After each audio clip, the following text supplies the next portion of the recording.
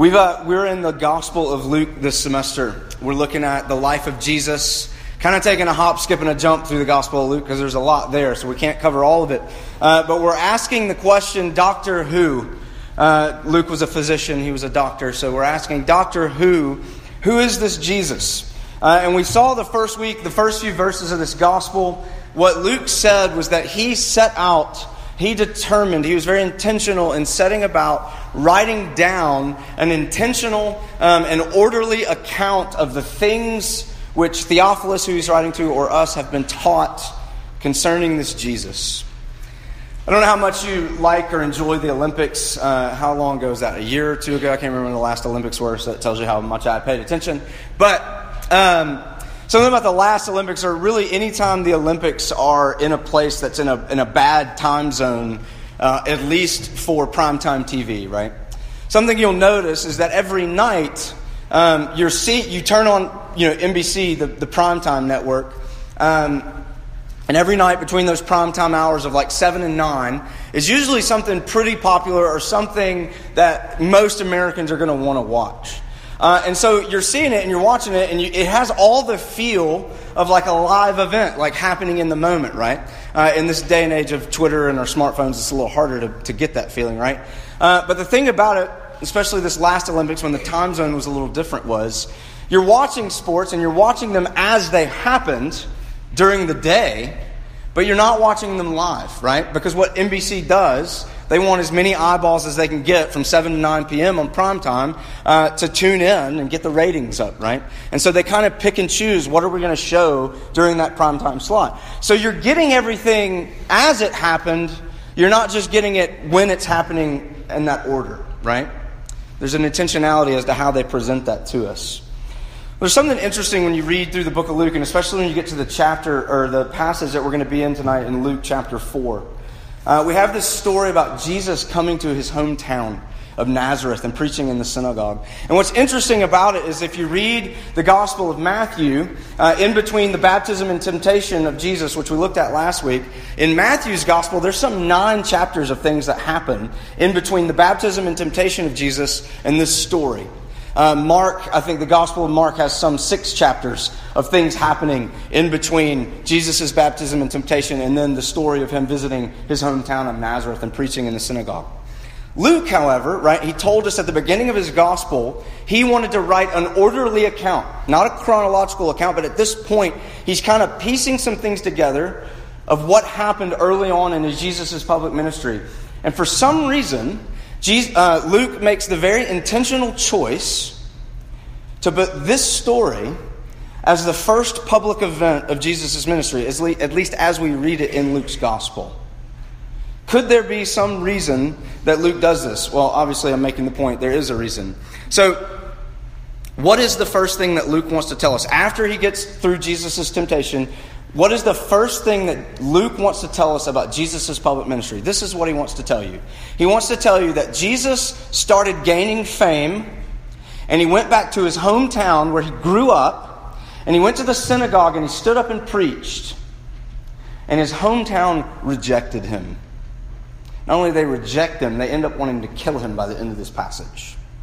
That's what we read here. So let's read this together. Luke chapter 4, let's start in verse 14. Jesus returned in the power of the Spirit to Galilee, and a report about him went out throughout all the surrounding country, and he taught in their synagogues, being glorified by all. And he came to Nazareth, where he had been brought up, and as was his custom, he went to the synagogue on the Sabbath day, and he stood up to read. And the scroll of the prophet Isaiah was given to him, and so he unrolled the scroll, and he found the place where it was written, "The Spirit of the Lord is upon me, because he has anointed me to proclaim good news to the poor. He has sent me to proclaim liberty to the captives and recovering of sight to the blind, to set at liberty those who are oppressed, to proclaim the year of the Lord's favor." And he rolled up the scroll and he gave it back to the attendant and he sat down. And the eyes of all in the synagogue were fixed on him, and he began to say to them, "Today this scripture has been fulfilled in your hearing." And all spoke well of him, and they marveled at the gracious words that were coming from his mouth. And they said, "Is not this Joseph's son?"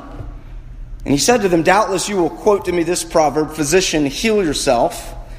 What we have heard you did at Capernaum, do here in your hometown as well.' And he said, 'Truly, I say to you, no prophet is acceptable in his hometown. But in truth, I tell you, there were many widows in Israel in the days of Elijah, when the heavens were shut up 3 years and 6 months, and a great famine came over all the land. And Elijah was sent to none of them, but only to Zarephath in the land of Sidon, to a woman who was a widow. There were many lepers in Israel in the time of the prophet Elisha, and none of them was cleansed, but only Naaman, the Syrian.' When they heard these things, all in the synagogue were filled with wrath.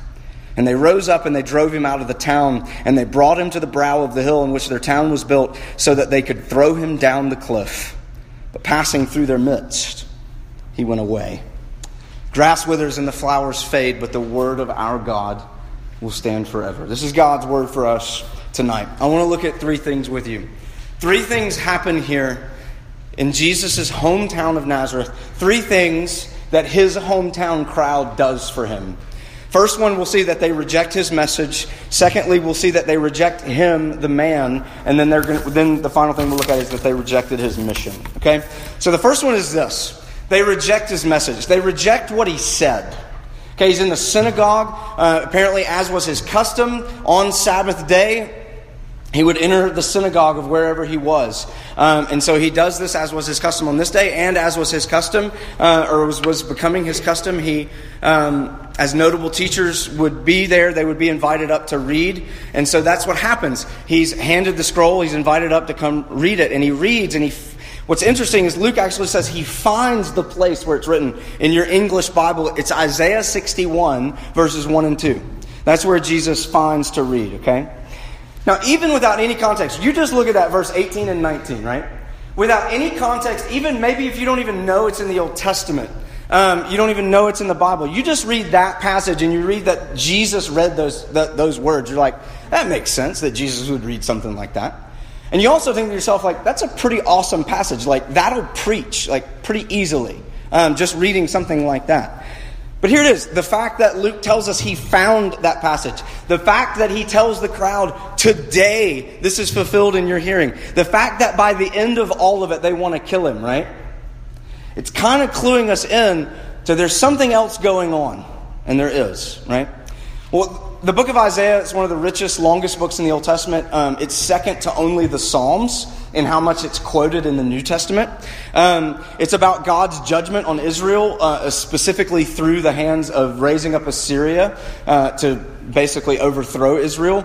But at the same time, it stands out because of how vividly it promises God's mercy and his favor and his restoration even in the light of judgment. Okay?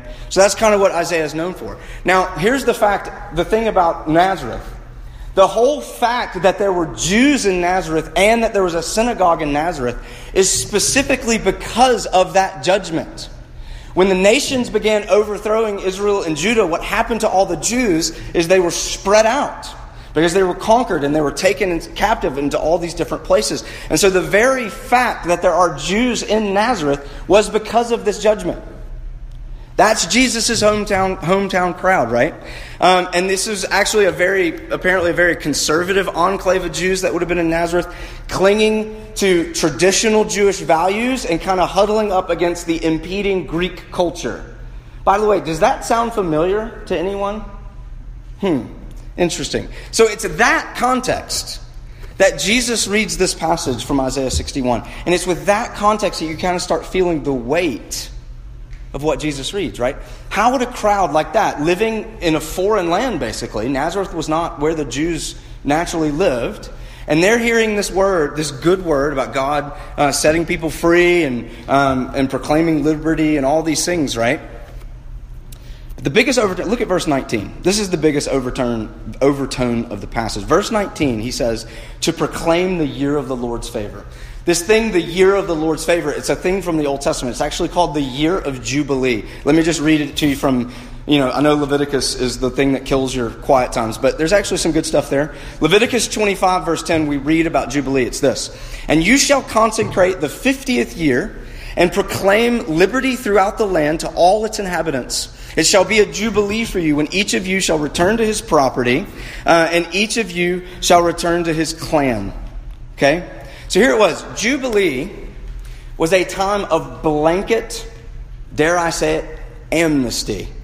Kind of a buzzword these days, right? Blanket amnesty, blanket redemption, blanket restoration, debts canceled, slaves set free, property returned to the rightful owner. Jubilee was supposed to be the best year on a 100-year or on a 50-year calendar, right? It's the year that everybody looks forward to. So here's the thing about Isaiah 61. Isaiah 61 was prophesying the Jubilee to end all Jubilees.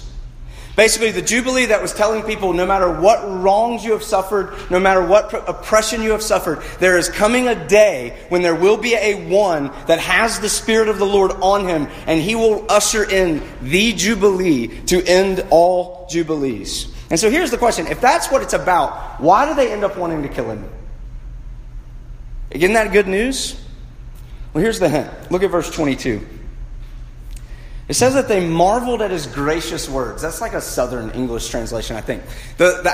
I'm not like a language expert, but I do think it's interesting that the word grace in that verse in the Greek is a noun. They marveled at his words of grace. Why were they marveling at his? So it wasn't like he was eloquent. It was actually the content of what he was saying. Well, here it is. When you go to Isaiah 61, 1 and 2, you'll notice something. Jesus didn't read the whole verse. He stopped. He stopped and he rolled up the scroll and he sat down and he said, I'm done. That's the words of grace that he's marveling at. What did he leave out? Well, Isaiah 61:2 says, to proclaim the year of the Lord's favor. And the next phrase is, and the day of vengeance of our God. That's what Jesus leaves out. And that's what they're mad at him about. Think about this with me. For some 600 years leading up to Jesus' life and ministry, the Jewish people are ruled by foreign kings and foreign rulers. And so when they come to passages like this, they find comfort in the fact that they read that God will one day judge all of his people's enemies. But what Jesus is explicitly saying is that time is not yet. But the time of grace is. That's what they're marveling at. His words of grace. John or Jesus, depending on how you read it, in John 3:16 and 17, for God so loved the world that he gave his only Son, whoever believes in him shall not perish but have everlasting life. For God did not send his Son into the world to condemn the world, but in order that the world might be saved through him. Now here again is the question, why isn't that great news to these people? I suggested this. What did these people want? I'll just put it in a nutshell. They wanted Israel to be great again. That's what they wanted. And I purposely chose those words. They wanted Israel to be great again. That's what they wanted. And basically Jesus is saying, no, that's not what I'm coming to bring. That's what he's saying. And what you find in the New Testament is that over and over, even the disciples themselves, over and over, those people that were looking for an earthly, physical, tangible overthrow of all the bad things in their life, an earthly kingdom, a political kingdom, a social revolution kingdom, you'll find that they're actually continually frustrated by Jesus. Why? Because you find Jesus doing things like this and trying to point them to this, that first and foremost, Jesus is trying to say that he came to bring spiritual deliverance, not political deliverance, not circumstantial deliverance, but spiritual deliverance, and specifically spiritual deliverance from the power of sin. That's his words of grace. And by implication, that's what Jesus is trying to tell them and us is our greatest need. But again, by the end of the passage, they don't want any of that. They say, no, we want Rome kicked out. We want all the foreigners kicked out. We want Israel to be great again. Again, sound familiar? That's what they want. Jesus takes a text of justice and judgment, and he turns it into pure mercy and grace. That's what Jesus does. And they hated him for it. Is that surprising to you? We need to move on, but I just want to make this point. What Jesus exposes here, for them and for us, is our inclination to view all our problems as something that exists out here, on the outside of me, right? Everything that is wrong in my life is something that's not right out here. As far away out here as I can get so that I don't have to spend any time focusing here, right? If I just had a better major, if I just had gone to a better school, if I was just making better grades, if I just got that scholarship, if I just got that right job, if she would just go out with me, everything would be it would be okay. You do that the rest of your life, you will be miserable. But that's our natural inclination, is to view our problems as something that needs to be fixed out here. And what Jesus and the Gospels continually point to is that our need squarely begins in our heart. And I would suggest to you that's the essence of what they're rejecting. They don't want to hear it.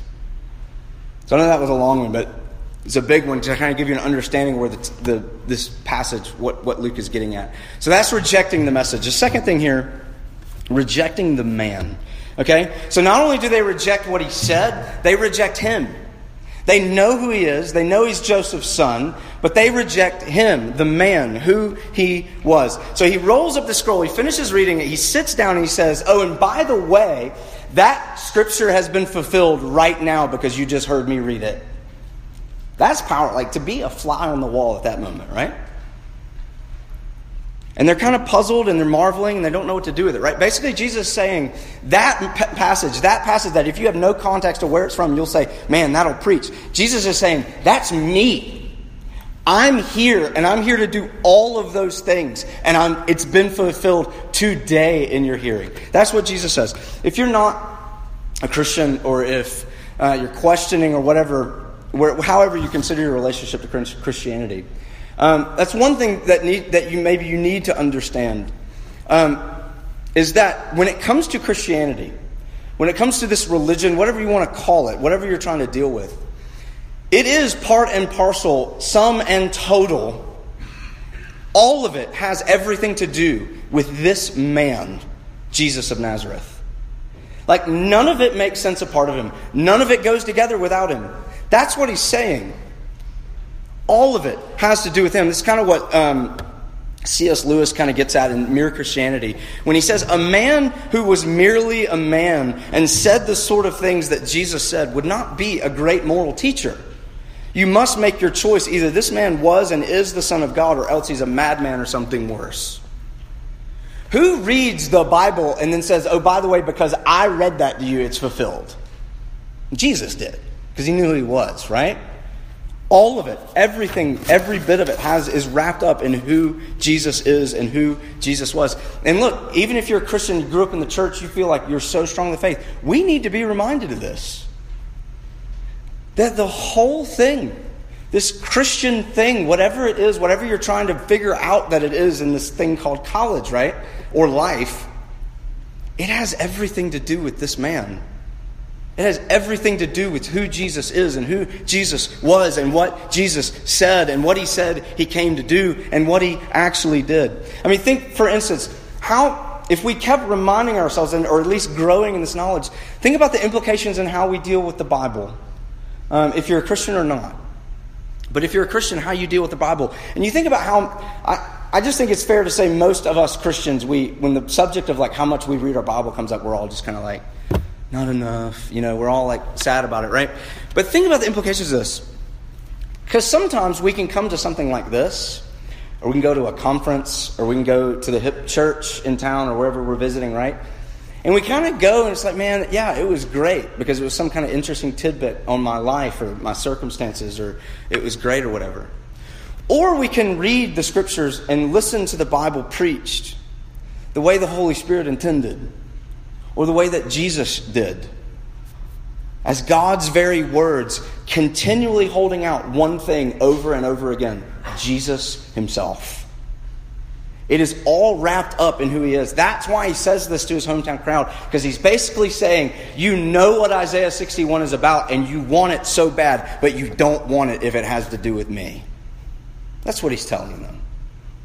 And he's saying, what he's trying to encourage them, exhort them in, is you can't have it without me. It's all about me. The Spirit of the Lord is on me. I'm the one here to do these things that this prophet said 700 years ago. That's what Jesus is saying. The implications of the gospel are that our need and our needs are far greater, far deeper, and far more desperate than we have ever even scratched the surface of imagining. But what it does at the same time, what the gospel does at the same time, is it says Jesus meets each and every and all of those needs. All of them. Could it be, if we're honest, could it be that what we find hard to believe about the gospel, whether we're a Christian or not, if we're a Christian, we find ourselves struggling, we don't see it as real in our life, or whether we're not a Christian, and so we just don't know if we want to know what to do with it. Could it be this is what we actually find so hard to believe? Like, do we really believe that Jesus can handle all of me? Like, yeah, I know the Christians say that, but is it true? Do we really think that Jesus really does know all of our need? Does he actually know what I'm going through? Does he actually have my best interest in mind? How could he? What is it? Ask yourself this. What is it that you think you need? What is it, the thing in your life right now that you're saying to yourself, if this just fell in line, my life would be fine? What is it? What is it that your mind just automatically goes to without even thinking? Daily. Maybe when you're bored. Maybe when you're out on a Thursday night of all nights, right? What is it? Or what is it that you say to yourself or to someone else when you say, what is it that you mean when you say, yeah, you just don't know what it's like? You ever found yourself saying that to somebody? You just don't know what it's like. And here's the thing. You're probably right. I probably don't. The question is, do you really believe or not that Jesus does? So we read as Paul says in 2 Corinthians 8, for you know, he tells us, the grace of our Lord Jesus Christ, that though he was rich, yet for your sake he became poor, so that you, by his poverty, might become rich. Does he know? Man, he entered into it. He took it on himself. He knows. But they reject him for it. They don't believe it. They don't want any of it. So they reject what he said, his message. They reject him. They reject who he is. They can't get past him being the carpenter's boy. And they can't get past this bold claim of fulfilling Scripture. The final thing here is they also reject his mission. They actually end up rejecting what he's trying to say that he came to do and who he came for. That's what they ultimately end up rejecting. And this is actually ultimately why they end up wanting to kill him. Okay? These two Old Testament stories, if you caught that, these are what set them off when he starts talking about these two Old Testament stories. Jesus kind of calls them on wanting a sign. And so then he says, I'm not going to give you a sign. I'm going to tell you about two heroes of the faith. Does he tell them about Abraham? Does he tell them about Moses? No. Tells them about a widow in Zarephath. We don't even know her name.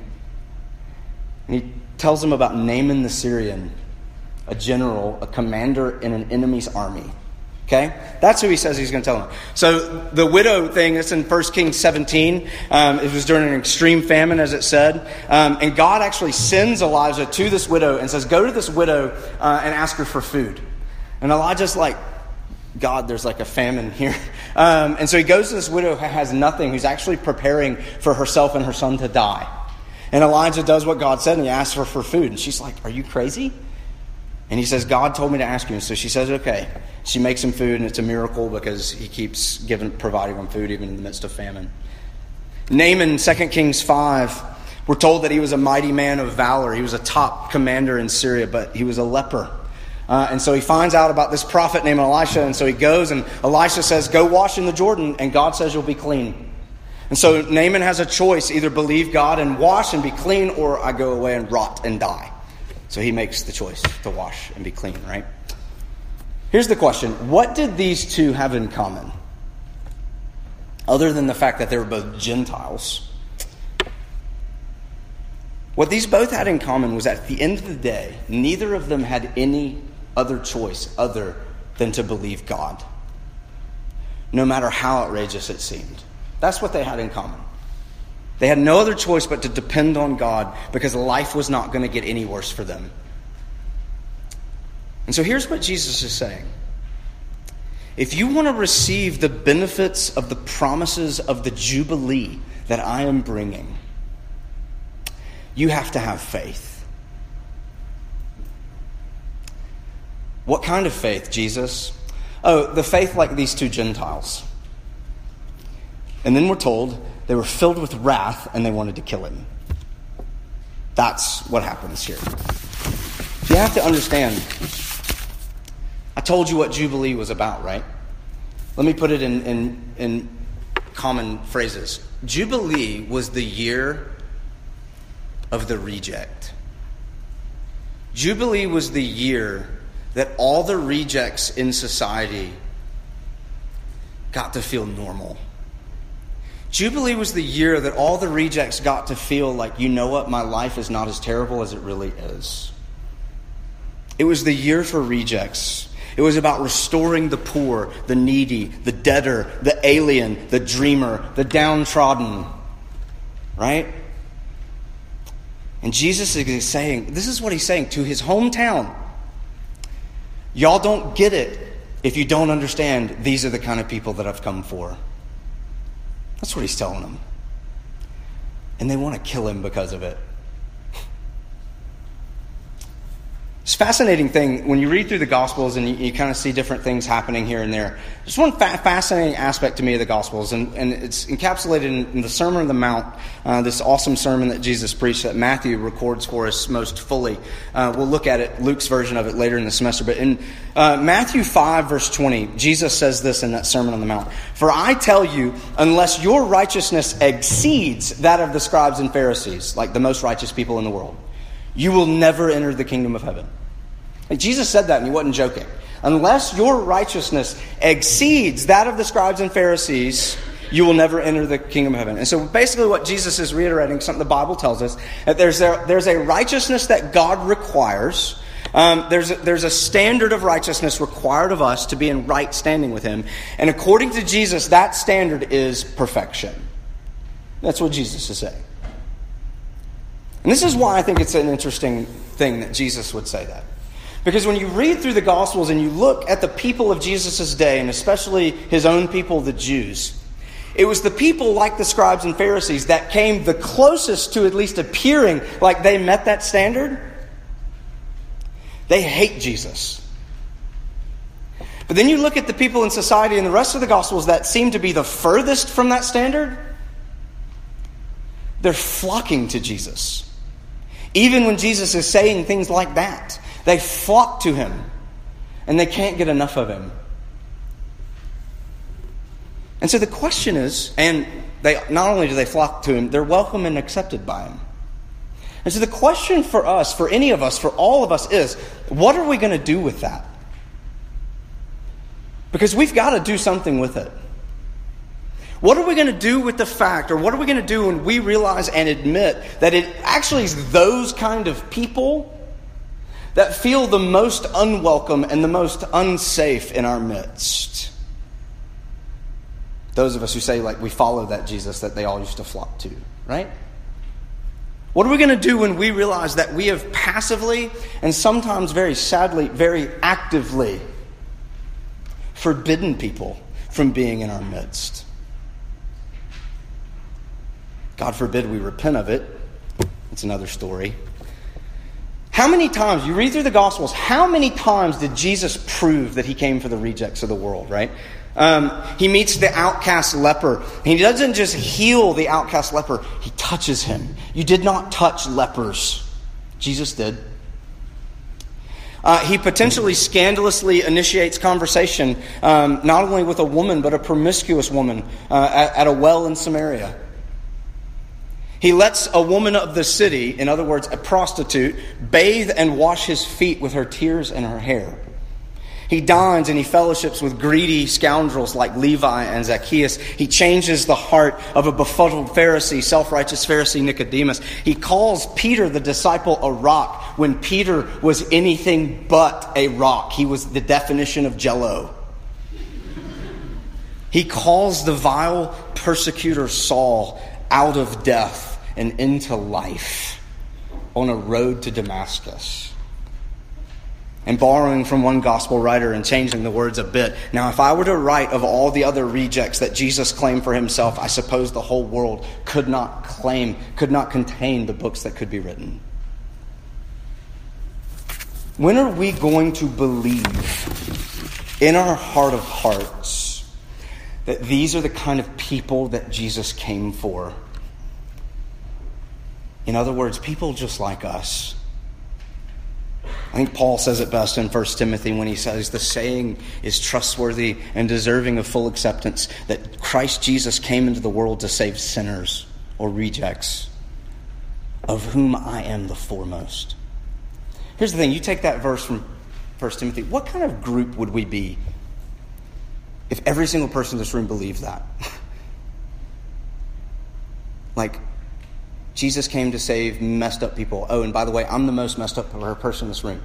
By the way, if you lived with a bunch of people that thought they were like worse than you, not in a like I hate myself way, but that would be a fun house to live in. Nobody would act like they were better than their roommates. Everybody would probably do things for each other and just kind of get along. It'd be a nice place, wouldn't it? I think we're beginning to see why Luke records this here and now. And here's the thing. I want to close with this. Does anything sound familiar here? Jesus claims to be God. The crowd's filled with wrath, and they take him to a hill outside the city to kill him. Sound familiar? As one commentator says, the careful reader now has a notion of how it's all going to end. I think that's why Luke puts it right here. The careful reader now has a notion of how it will all end. This Jesus, this Messiah, this Savior will be exactly as the prophet Isaiah prophesied in Isaiah 53 some 700 years before Jesus even lived.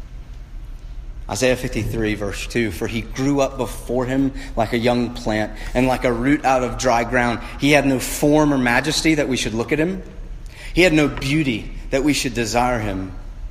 He was despised and rejected by men, a man of sorrows and acquainted with grief. And as one from whom men hide their faces, he was despised and we esteemed him not. Now here's the question. Why in the world would God send a Savior like that? Interestingly, the prophet doesn't end there. He says this. Surely he has borne our griefs and carried our sorrows. Yet we esteemed him stricken, smitten by God, and afflicted. But he was pierced for our transgressions. He was crushed for our iniquities. Upon him was the chastisement that brought us peace. And with his wounds, we are healed. Some 700 years before Jesus even lived, what God through the prophet was telling his people and us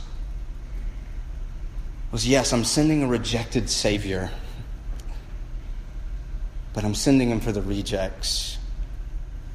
And so there's hope, and there's life, and there's love, and there's grace, and there's mercy. Would we be those people that believe that tonight? Let's pray.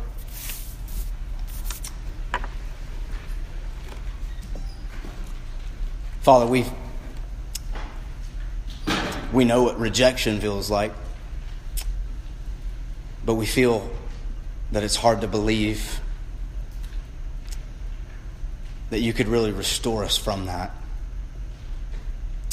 It's exactly what you've done, and you've offered it all to us in Jesus.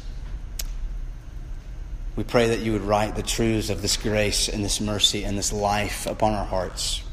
We pray it in his name. Amen.